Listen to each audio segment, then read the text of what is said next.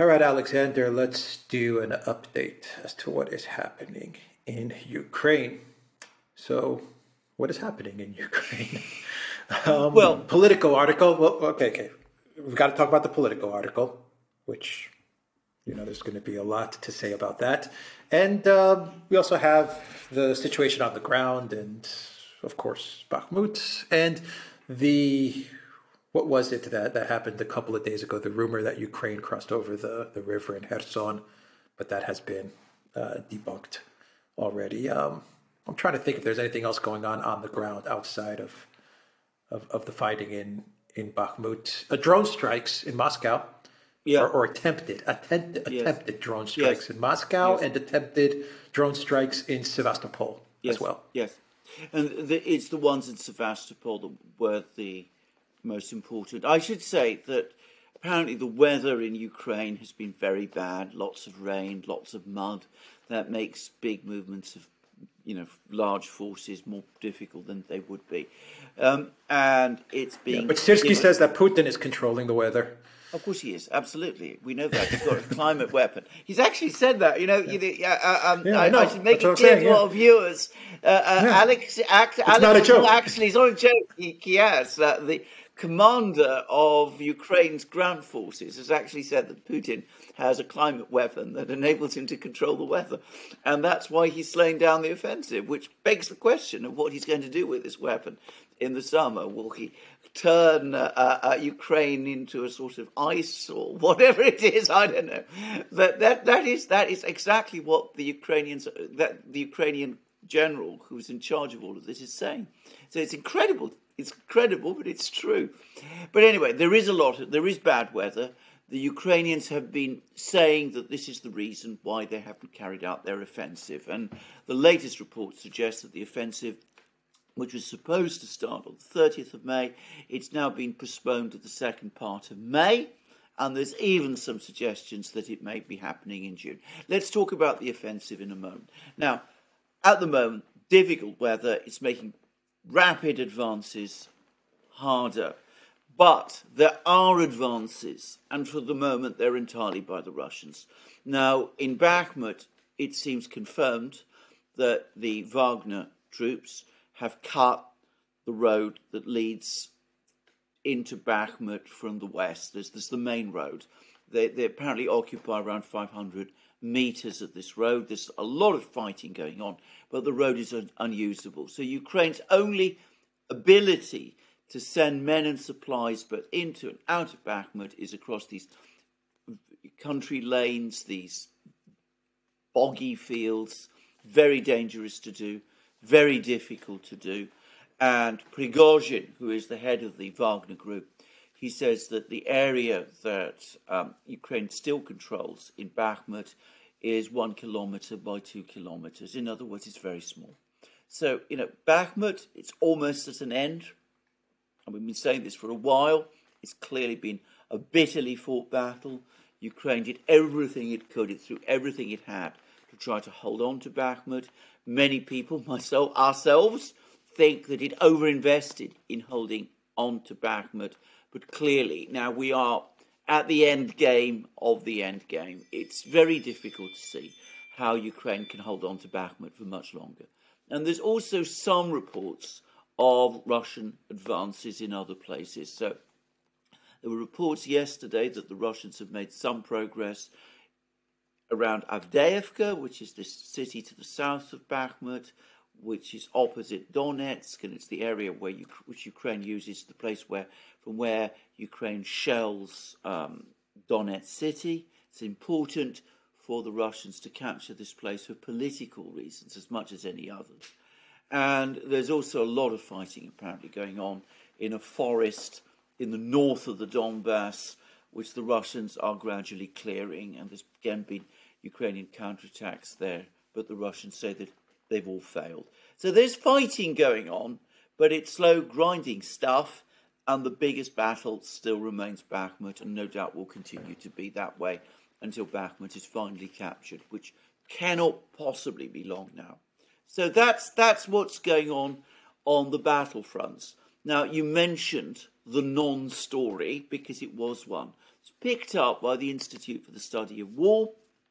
The Guardian, incredibly, is still running with it, even after Ukrainian officials themselves have denied it, that the Ukrainians have managed to achieve some kind of bridgehead on the east bank of the Dnieper River in Kherson region.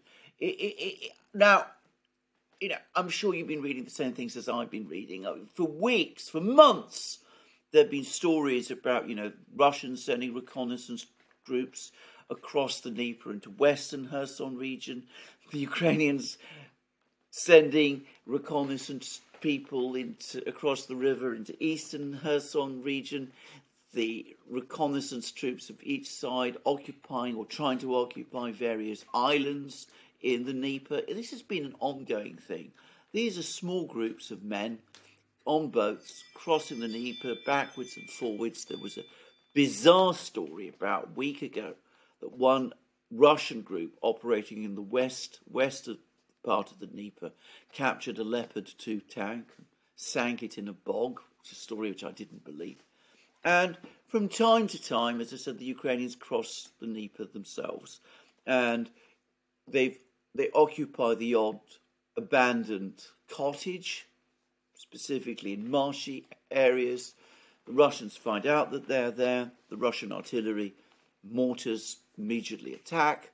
The Ukrainians pull out and go back across the Dnieper. And this has been going on for ages. But presumably, because things are not going well on the battlefronts and the Ukrainians are not achieving any big advances, we've had this story, which the Ukrainians themselves have denied, that Ukraine has actually established some sort of permanent presence across the Dnieper River. It isn't true, as you rightly said. It's been debunked. The way in which some elements of the Western media, not, it should be said, most of the media in the West, but some of the elements of the Western media have run with this story, is frankly desperate. It's just nothing more than sporadic commando raids that have achieved nothing. Okay. Do you want to say anything about the drone strikes? Whether that is important. I'm sorry. That is important. So the Ukrainians have been trying to launch drone strikes and missile strikes deep into Russia for some time. And if you remember, if you go back to the autumn, when they managed to launch missile strikes or drone strikes against the Engels air base and were sending drones close to Moscow, it looked for a time as if the Russians had a serious problem on their hands. But what's happened is that gradually it looks as if the Russian air defences have, I'm not going to say they've got entirely on top of the problem, because there's always a possibility that something will get through. But these drone attacks deep into Russia, using smaller and smaller drones, they're finding it more difficult to penetrate or reach all the way through, all the way to Moscow. And it's increasingly clear that these attacks are pinprick attacks, and it's a long time since they've achieved anything. So all of these drones, the Russians have either intercepted or shot down, or the drones themselves ran out of power, and on one occasion apparently they crashed down to earth on that basis without causing any damage. So these drone attacks on main Russia, on Moscow, have not succeeded, except in one respect, which is that they have caused the Russians to call off the march of the Immortal Regiment. This is the large number of people, the hundreds of thousands of people who turn out on the 9th of May with pictures of their fathers and grandfathers and great-grandfathers who fought in the Second World War. It's a big event in Russia. But on this occasion, the authorities in Moscow have called it off. Obviously, they're afraid that Ukraine might be able to launch some kind of a strike against this march, and it looks like a precaution. There's a report, by the way, circulating that the United States has told Ukraine not to launch strikes against Moscow and that the Ukrainians are complying with it. I think the reason it isn't happening is because their capability to do it has become very limited indeed. And there was a report that the factory, the workshop, where these big Soviet-era jet-powered reconnaissance drones were being converted into cruise missiles, that factory has been destroyed as a result of Russian missile strikes, and that they just can't produce these drones anymore in that kind of way, and anyway their effectiveness appears to have reduced. Much more serious was this big drone strike on Crimea, and it was both air-launched drones and seaborne drones. Now, again, if you take your mind back to the summer, last summer, the Ukrainians started to launch drone and missile strikes on Crimea around that time. And you remember there was a very successful drone attack on a Russian airbase in Crimea at a place called Saki. And that did a lot of damage. A lot of aircraft were damaged in that strike. But subsequently, Russian air defenses have got denser. The Russians have developed, clearly, electronic warfare systems. And none of the Ukrainian drones in this latest strike seem to have managed to get through. So what we again see is the Ukrainians continuing to launch these sort of strikes, but they're not able to get through the Russian defenses. And very lastly, the Russians say that Ukraine deployed a long-range missile system that it's developed called the Grom 2. This is a ballistic missile which was developed by Ukraine with funding from a Middle East country in about 2018. And they seem to have completed development of it, and they've tried to launch two of these missiles against Crimea from the area of Zaporozhye region. It's a little bit like the ATACMS missile in some ways. But on both occasions, the Russians say that they were able to shoot this missile down, and that, again, the Ukrainians are not getting through. So it seems as if these missile strikes on Crimea and drone strikes, including the seaborne drones against Sevastopol, that all of these attacks are failing. Yeah. Why are they trying to hit Crimea? Well, right now, is this part of a preparation for the big spring offensive, or do you think this is more of trying to take away the attention from Bakhmut? It's both. It clearly is both. I mean, these strikes, whatever they were intended to achieve, are not achieving anything any longer. Back in the day, a couple of months ago, you could argue that these strikes were intended to give Ukraine information about the nature of Russian air defences and seaborne defences in Crimea. I think we're long past the point now where that kind of explanation makes any sort of sense. I mean, I think that whatever information they needed to get that way, they've now got, and all the information they're getting instead now is that these air defences have become extremely strong indeed, and that's all that they know. So I think that they're doing that partly because they hope that something will get through. And that will give Ukraine a media win when Ukraine is, frankly, not doing well on the battlefields. But I think also it is intended to some extent to provide a kind of curtain raiser for the spring offensive, where the idea is you capture territory, bring your missile launchers closer to Crimea, start raining missiles down on Crimea, and that way, you force the Russians to pull out of Crimea, something along those lines.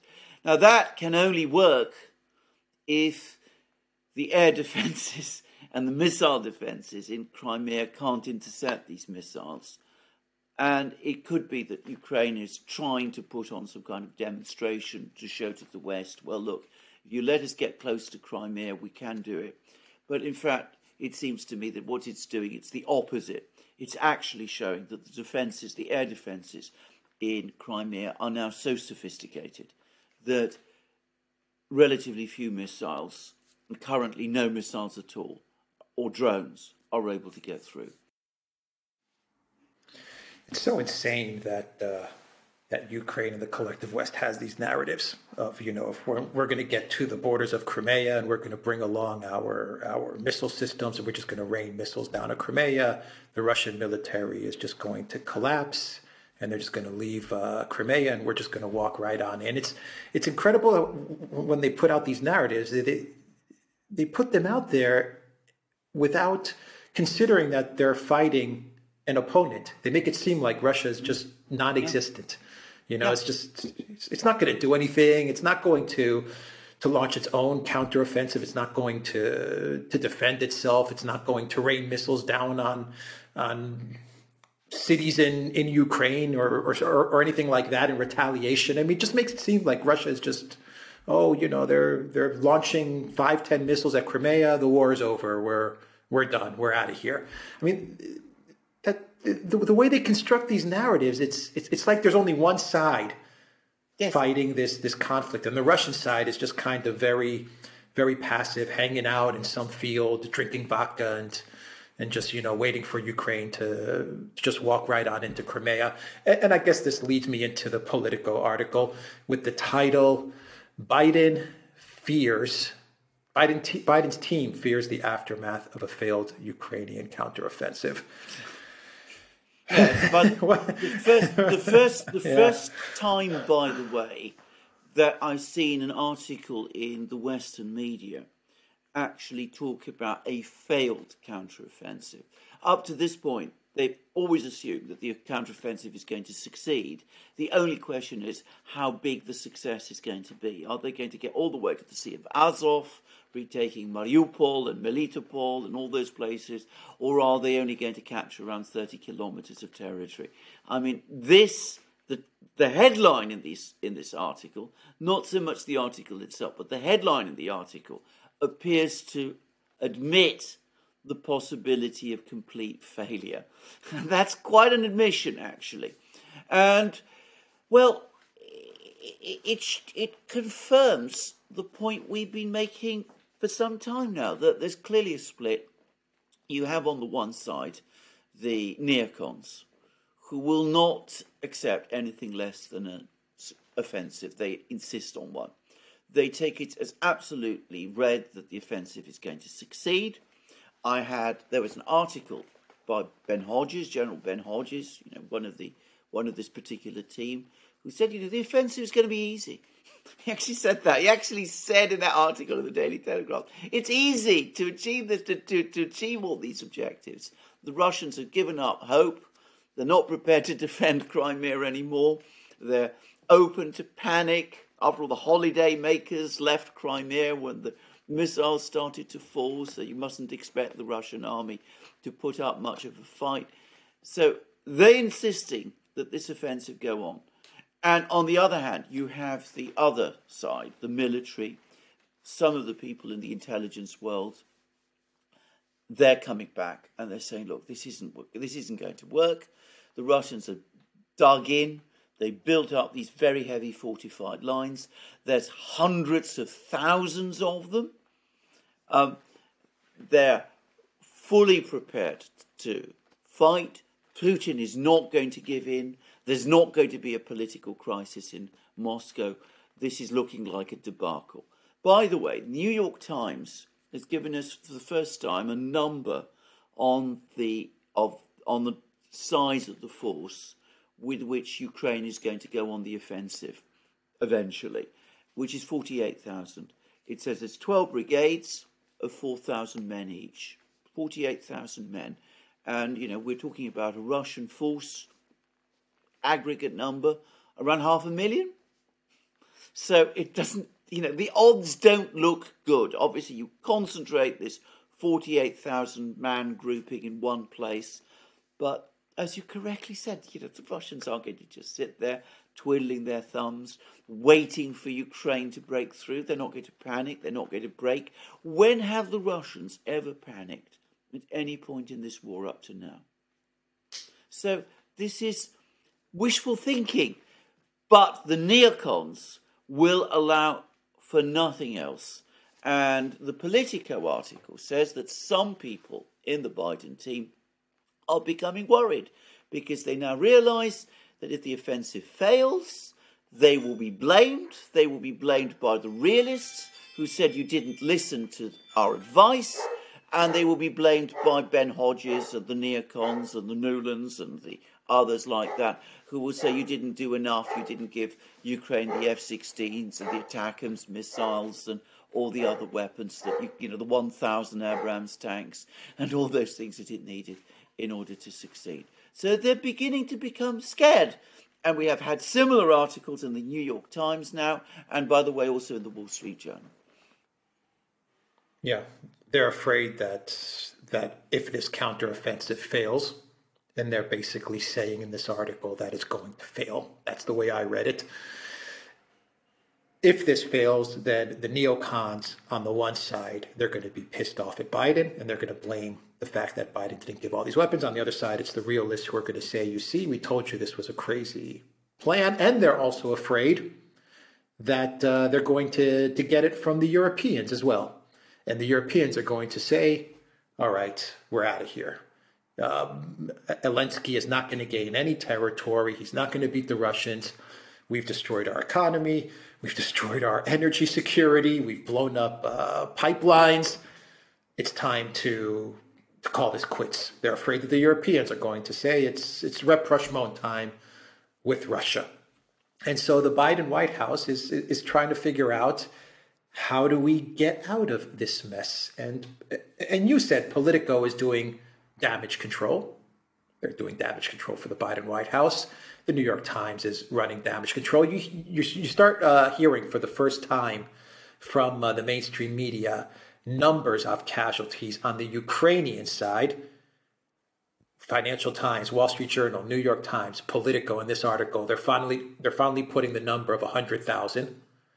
3-4 months ago, everyone had the impression that 0 Ukrainian soldiers were dying. They refused to put a number. They refused. 300,000 Russian soldiers, they'd say, 500,000 Russian soldiers, but Ukraine, we don't know. We don't know, maybe 1 or 2. Now they're putting a number. All of these publications are now putting a number, and the number across the board is the same. And finally, Alexander, one paragraph which stood out to me from this article says, Ukraine has hoped to sever Russia's land bridge to Crimea, and U.S. officials are now skeptical that will happen, according to 2 administration officials familiar with the assessment. But there are still hopes in the Pentagon that Ukraine will hamper Russia's supply lines there, even if a total victory over Russia's newly fortified troops ends up too difficult to achieve. Hope and hope. How many times have we said that behind all of the rhetoric and talk and everything that Zelensky's been saying, and the collective West and the Pentagon and Austin and Blinken, the strategy is the hope strategy. They're hoping something happen. Something, some Yerasimov stabbing Putin in the back, some Russian military leaving Crimea, something to happen. It's the hope strategy. And in this article, they flat out admit it.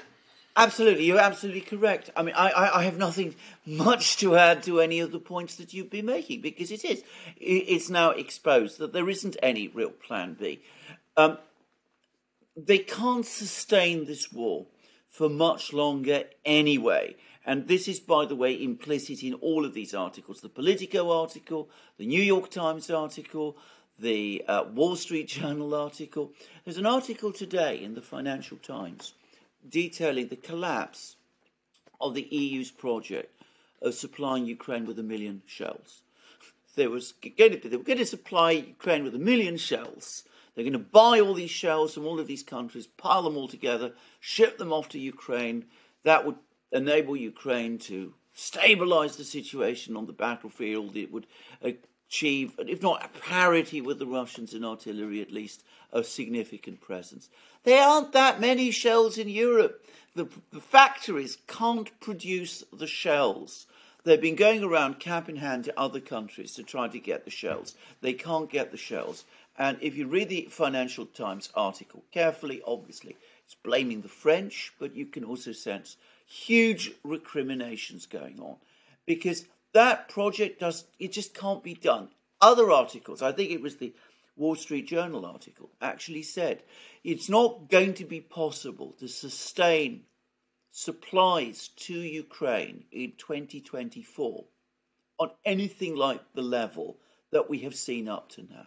So with the Russian industrial system, military industrial complex, cranking up, increasing production, Ukraine's supplies are going to start to fall away. Not because lack of money or even lack of political will, but because the physical constraints cannot be overcome. So that's one reason why they're nervous that if this offensive doesn't succeed, and the only chance it will succeed is, the improbable things that you said, Gerasimov rebelling, the Russians panicking, something like that happening. So it all hinges on hope. It's all hope for the success of this counteroffensive. The New York Times talks about immense risks. I mean, it's gambling. They are now gambling with the lives of men and with the future of Ukraine, because they have nothing else. That's all they can do. Yeah, I agree with that. What are your thoughts on the fire sale that is taking place in Ukraine, the selling of all their assets, as well as Naftogaz coming up to sign a gas agreement with Halliburton and Chevron, ExxonMobil. And anyway, my point is, it seems like there's a rush all of a sudden with Collective West companies and Ukraine to start buying assets, selling assets, make gas deals in the middle of this conflict and right before this spring counteroffensive. Now, some people have come up with the theory that perhaps Ukraine would like these Western companies in Ukraine to provide some sort of reason for NATO or the U.S. to put boots on the ground in Ukraine and become involved in the war. My thinking is that this is a sign of the Zelensky regime, as well as the globalist companies, the neoliberal companies, kind of saying, let's grab whatever we can now and let's get out of here, because the Political article references Afghanistan quite a lot. And I don't think they're referencing Afghanistan by accident. I'm thinking that they're expecting some sort of collapse, some sort of president leaving the country with suitcases full of money. And my thinking is that these companies are saying, let's buy up assets, let's create insurance policies against these deals, and we'll make profits one way or another. You are absolutely right, and I completely agree with you. This isn't some long-term, deeply laid plan to lock the West in. That's an absurd idea. I mean, it's not a lack of political will in the West, as I said, to support Ukraine. That's the problem. It's means. And the people around Zelensky, and undoubtedly Zelensky himself, understand this by now. So they know that the writing is on the wall. So make as much as you can, as fast as you can, get it all out before you yourself go. This is what this is about. And that's why there is this fire sale going on. And as you absolutely rightly say, the companies, the Western companies that are closing in, they can also undoubtedly see that the writing is on the wall, but they're getting a backstop. They know that there will be a backstop either from the insurance companies or more probably from the US government. I mean, always remember that, the US taxpayer, there might be all kinds of guarantees being given from the Biden administration. Remember, the Biden administration, the Biden team giving those guarantees, it's not their money that's at stake. It's the US taxpayers' money that's at stake. So they are pushing these companies in. The companies will also take whatever they can out as fast as they can, and everybody will go. The only people who will be the losers are the US taxpayers and the European taxpayers who have been funding this adventure ever since it first started, not a year ago, 8 years ago, back in 2014, and even before. They've been funding this laundry exactly as they'd funded it in Afghanistan. They're the losers. These people are the winners, at least financially. They know it. They're getting as much money out now before, as I said, the curtain drops. Yeah. All right. Final thoughts on Lavrov's speech at the UN, at the Security Council, for which Russia is chairing the session. They are the president I know. of the Security Council. Your thoughts on his speech, because he kind of said many things that you just said right now, which is this thing goes back 8 years, and it's been one lie after another, one deceit after another, from the Minsk agreements to everything else that the collectivist has been up to, not only in Ukraine but around the world. And Lavrov mentioned Yugoslavia, he mentioned Serbia, Libya, Iraq, Nord Stream, Joseph Borrell, the garden, the jungle. I mean, he talked about all these things. What was your take on his absolutely, speech? And of course, it was an extremely well put together, very effective speech, which will gain a lot of traction around the world. Of course, in the West, we don't read it. Nobody in the West, there's no summary of it in any British newspaper. There's no discussion of its contents on the BBC, for example, here in Britain.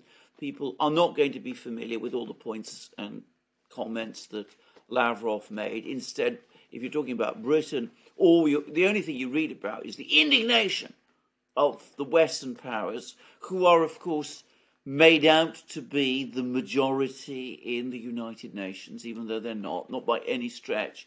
But their indignation that Russia is chairing this Security Council meeting at all, this completely false issue, has been made into the key issue in this affair.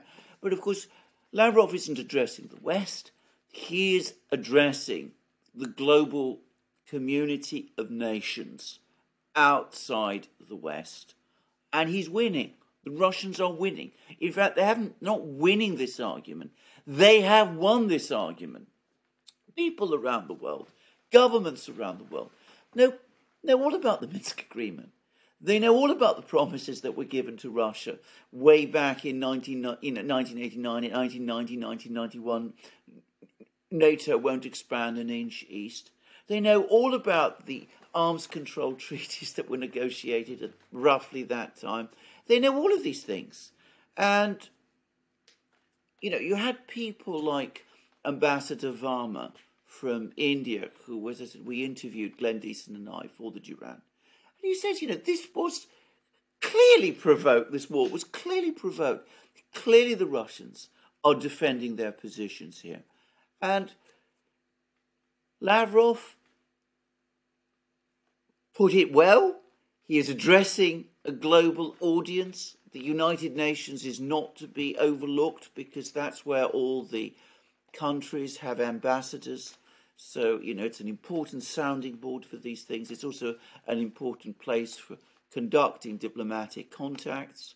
He's going to be meeting all kinds of people whilst he's in New York, or the representatives of many countries he's going to have discussions with. But what he is saying is finding a very, very receptive audience. Most of the world quietly agrees with him. 19 countries want to join BRICS. Well, 19 countries, what does that tell you?